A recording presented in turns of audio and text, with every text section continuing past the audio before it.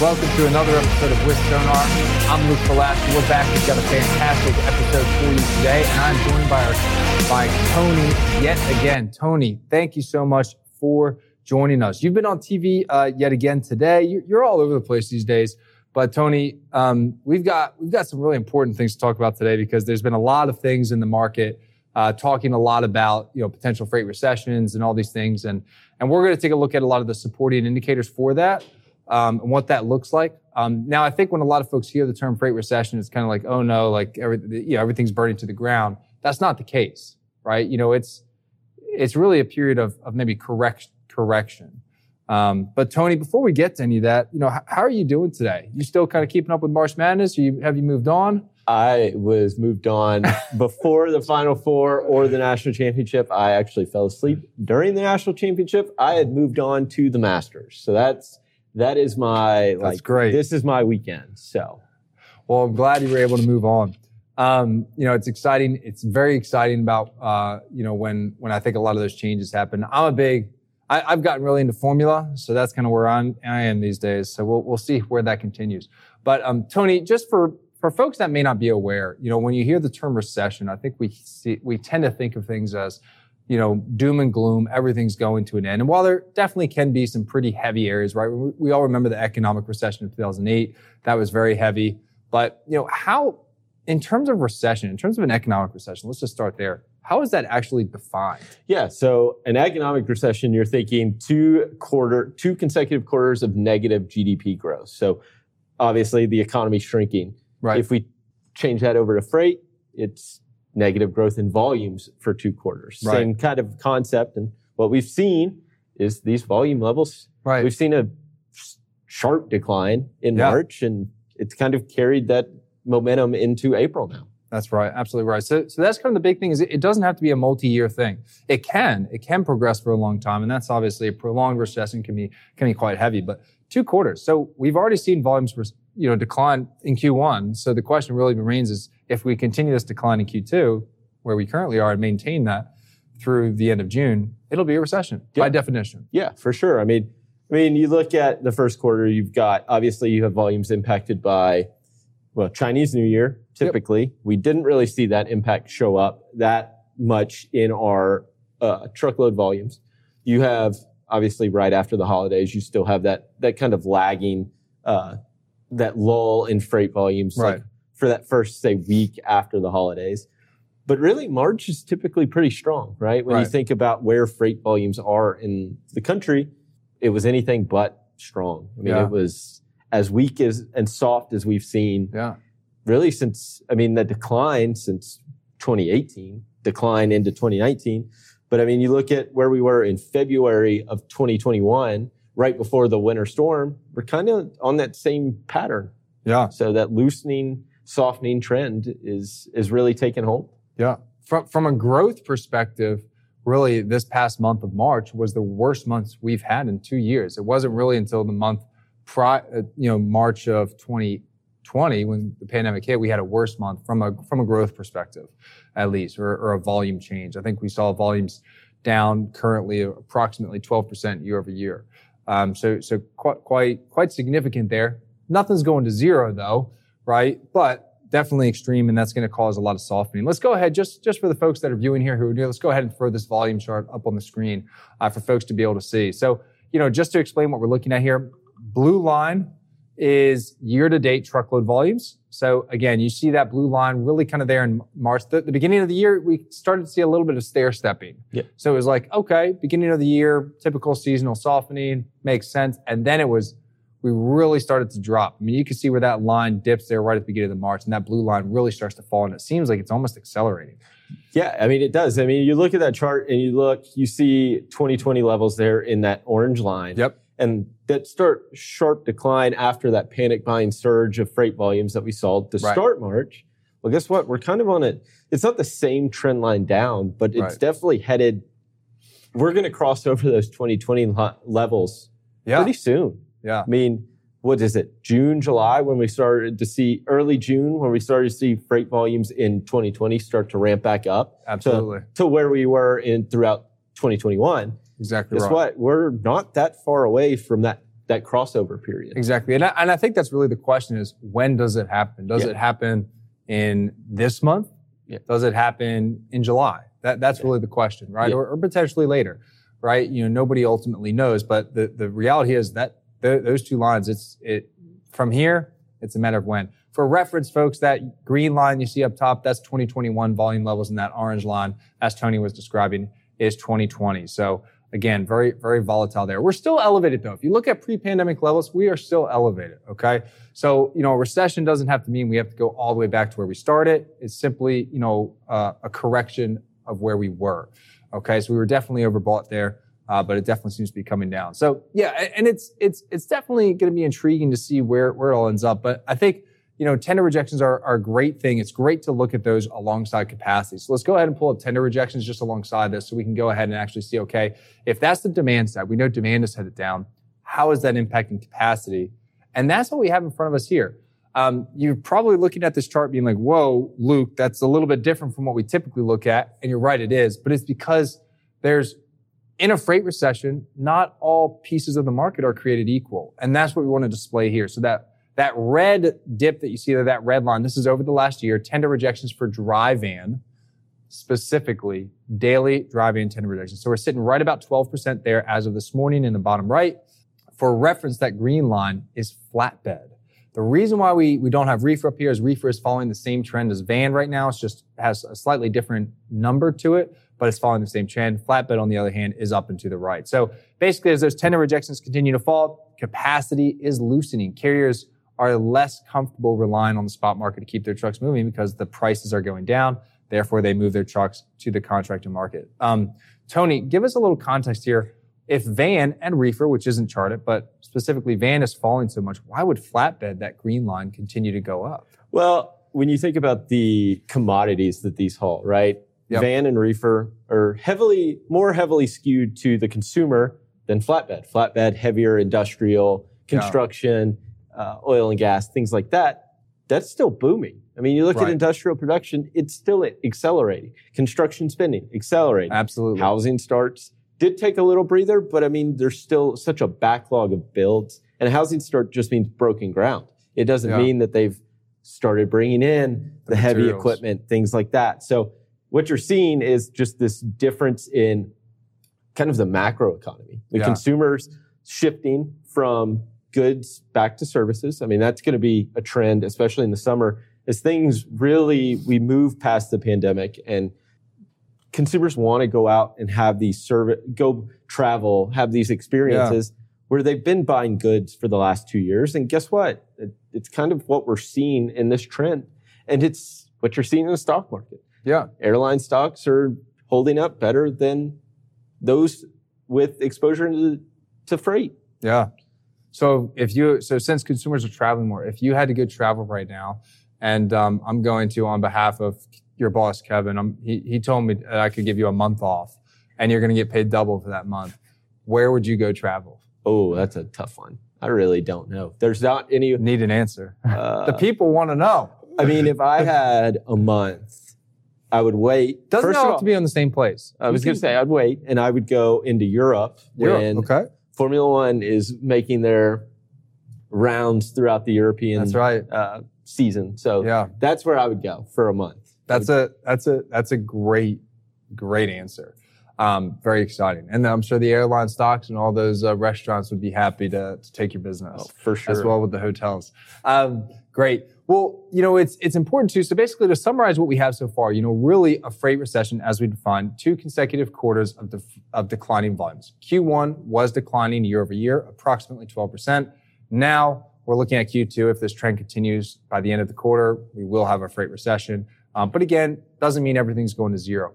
And really, it's van and reefer leading that charge, with flatbed still remaining strong. So if you are in the flatbed market, congrats. So far, it seems like you're untouched by the declining or softening market. So congratulations. The other question becomes, though, is really, I've gotten a lot of questions of like, Luke, hey, this is just a short-term dip in volumes. It's not here to stay. Imports are still strong. And we've seen customs imports are actually up about 8% year over year. The problem with that, though, is I would say is customs are a lagging indicator. And even if customs and imports and bookings still remain elevated, that doesn't mean that it's going to translate in truckload volume, correct? Yeah, it's not a one-to-one transition. I mean, you've got intermodal that is right now booming compared to the truckload market. But then you've also got, you think about the warehousing space and the warehousing levels and the capacity on the warehousing side. Yeah. They're at the warehousing levels are at the highest level they've been ever. And guess what? What does that mean when warehouse inventory levels get really high? What does that mean? So, shippers ordered a lot of things in the past year. And guess what? Those things aren't moving through. So they're just sitting in these warehouses, right? Sure. So inventory levels, space available in warehouses is limited. Yeah. Guess what? Warehousing companies still are charging rent on these inventories of things that aren't moving. Yeah. So the cost of holding that inventory becomes more expensive. Right. So you have all these factors going in, and ultimately we're seeing bookings still relatively strong. Right, relatively strong. I think that's the key to put into this. Relatively strong to where we've been for the last, compared to where we were pre-pandemic. Right. You look at where we were pre-pandemic and we're like double that still. Yeah. So it's almost like a hurry up and wait. Yeah. And kind of see what happens. Yeah, see if we need that inventory. Bringing all the upstream effects so you're manufacturing overseas. Right. They're still ramping up demand, right? Yeah. Well, demand downstream, so closer to the consumer, is slowing. That leads to higher inventory levels because there's multiple links in the supply chain. And it takes some time to get from the upstream effects and the downstream effects to kind of balance each other out. That's a great point. Let's go ahead. There's a new index I want to share with you all. And it's the Logistics Managers Index. Here it is right here. This is a Logistics Managers Index specifically for inventory levels. This is not a unique data set to FreightWaves, but it is one that we've partnered with a handful of universities, including University of Arizona and a few others, who conduct this survey. So if you're familiar with the PMI index, this works the same way.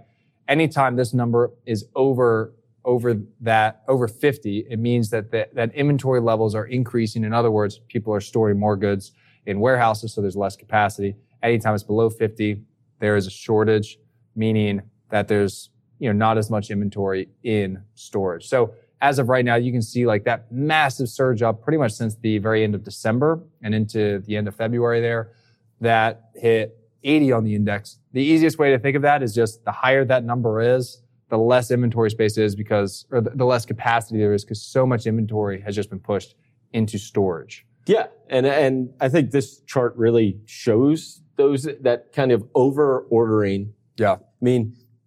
It's been above 50 for a while, and we've talked about it. You hear it cited by shippers constantly that inventory levels aren't there to keep up with sales, right? You look at the inventory to sales ratio, it was at a historic low. I would anticipate that's going to creep back up to where it should be. A more normal level, right? Not this 1 month inventory to sales. Correct. And this is kind of what this is showing, is that those inventory levels are accelerating the growth. That over ordering that happened, now it's just getting stored. It's not, there's not that pass through off to the consumer. Yeah, no, it's spot on there. So in summary so far, we've talked about a lot of things, right? So just to summarize, truckload volumes are down about 12% year over year. With that, tender rejections are also falling significantly apart from flatbed. So congratulations if you're in flatbed, you should still be doing very well. But for the rest of those, it's still falling, which means that capacity has eased quite significantly. Not only has volumes fallen, but capacity is easing at an equally or more rapid rate along the way.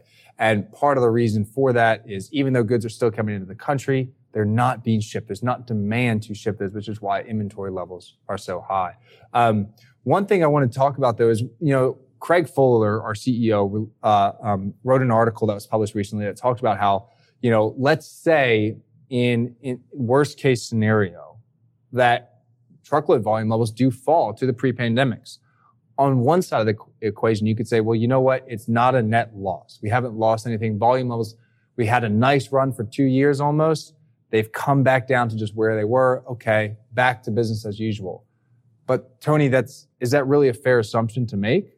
It's one of those things. We've added so much capacity to basically cover the volumes that we have, that if we do go back to pre-pandemic levels, it's going to be rough. It's going to be a rough run. And I think that's what the next 6 to 9 months is going to be really telling of like, where are we in a cycle? I mean, we talk about the transportation markets as this boom and bust cycle, especially truckload, right? These 3-year boom and then bust.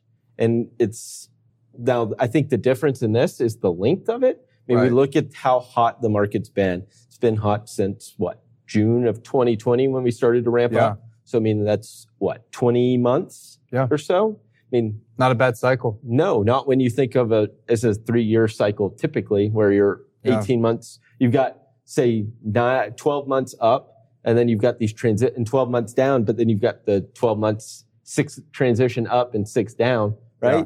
Well, we are been at 20 months up. Yeah. So not even climbing, just up. Yeah. I think that's what's been the most interesting part is like the volatility really hadn't set in the freight market. Yeah. I mean, you look at volume levels, they've been pretty flat at these elevated levels. Tender rejections have been sliding, but a lot of it was due to contract rates. Yeah. I mean, you look at what contract rates have done over the past year, it kind of explains why tender rejections were coming down in this trend line. Right. But now we've seen that acceleration of the trend down lower. Down under 13%, which if you would have told me that a couple months ago, I would have said no way.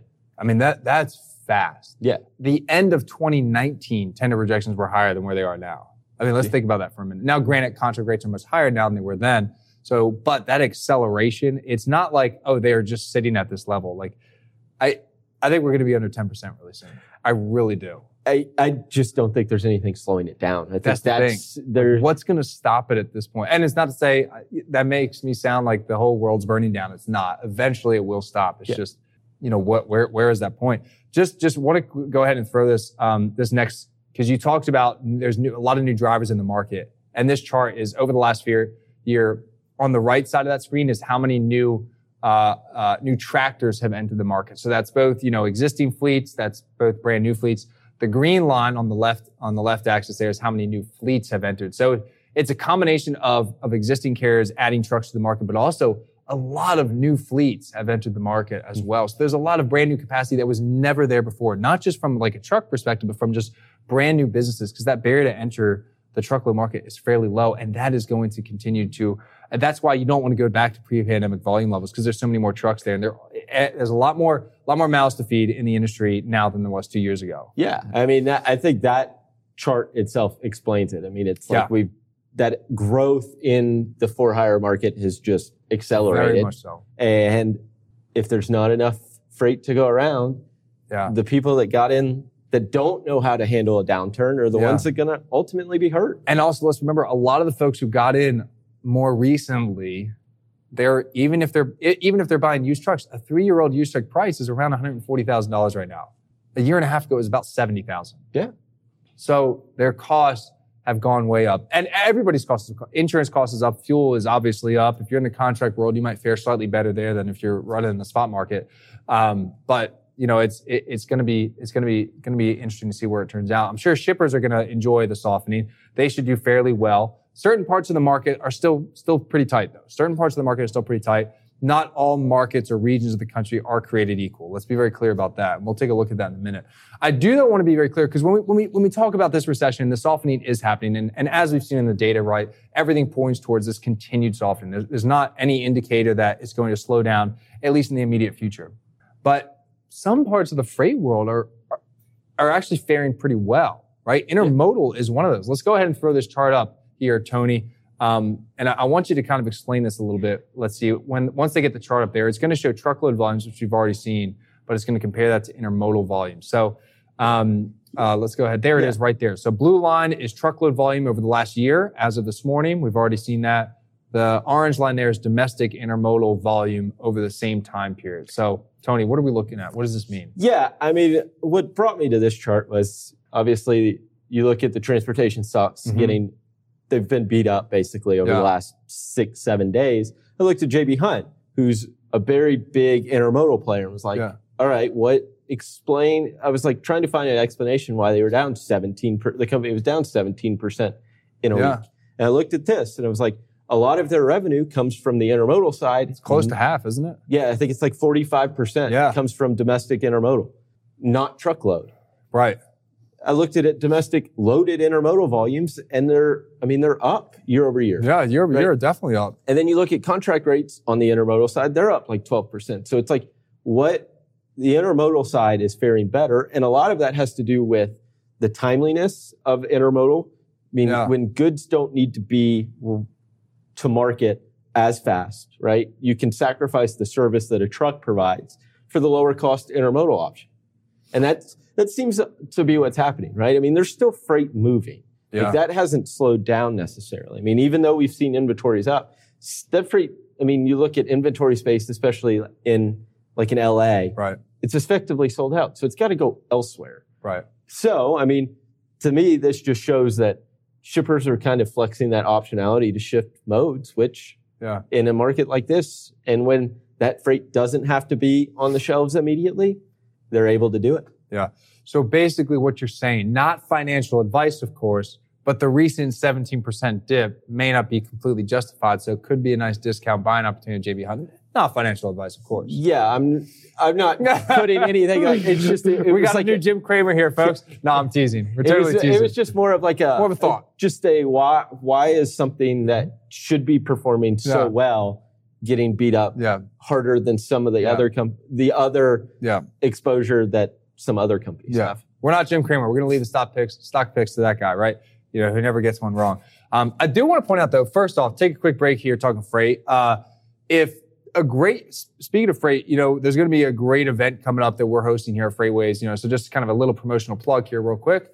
May 9th and 10th in Northwest Arkansas, we have the future of supply chain. What I love about this freight event though, is that it's going to be so heavily focused on technology, and technology is going to be a big part of helping a lot of folks get through, I think, parts of the recession, especially some of those smaller guys there. You're going to be, the big dogs are going to be there, right? JB Hunt's going to be there. A lot of shippers are going to be there too. Tyson Foods is speaking at the event. You know, Nestle speaking at the event. You've got, Shep is speaking at the event. There's going to be a lot of great folks there. Tony and I are going to be there, of course. You know, I'll be holding down the bar, but it's going to be a great event. Very excited for it. And I think this will be a great time to put some of the smartest minds in transportation together in one place at one event. And it's about a month from now. It'll be interesting to see where the market comes. But I think by that point, a lot of folks, even if you were kind of immune to the softening so far, you won't be by then. So it'll be really interesting to see how folks are faring. And I think it'll be great to hear some ideas from some of the folks with boots on the ground. Yeah, I think it's going to lead to a lot of discussions where we've started talking about this now, and then we're going to have another month of data. Kind of, does it support where we were going? Or, I mean, that's the good thing about data is like there's a why behind your thought process. And then, absolutely. Guess what? It gives you those actionable insights like, okay, maybe bang, I've got a why. And I mean, that's what people talk about all the time. I need to know my why. Gotta have my why, right? Guess what? This is a why. Yeah. It's one thing, right? Price is one thing, right? Everybody talks about truckload rates, and I'm a big believer truckload rates are very important. We talk about those a lot, but they're always reactive. It's always, rates are nothing more than like an advertising mechanism to either say we need capacity or we don't. If you knew which way capacity was going to go before then, now you've got something. Yeah. I mean, ultimately, it's economics 101. Pricing is a byproduct of supply and demand. It doesn't set supply and demand. Yeah. As much as everybody talks about it setting supply and demand set what the price is going to be. Every time. Yep. Every time.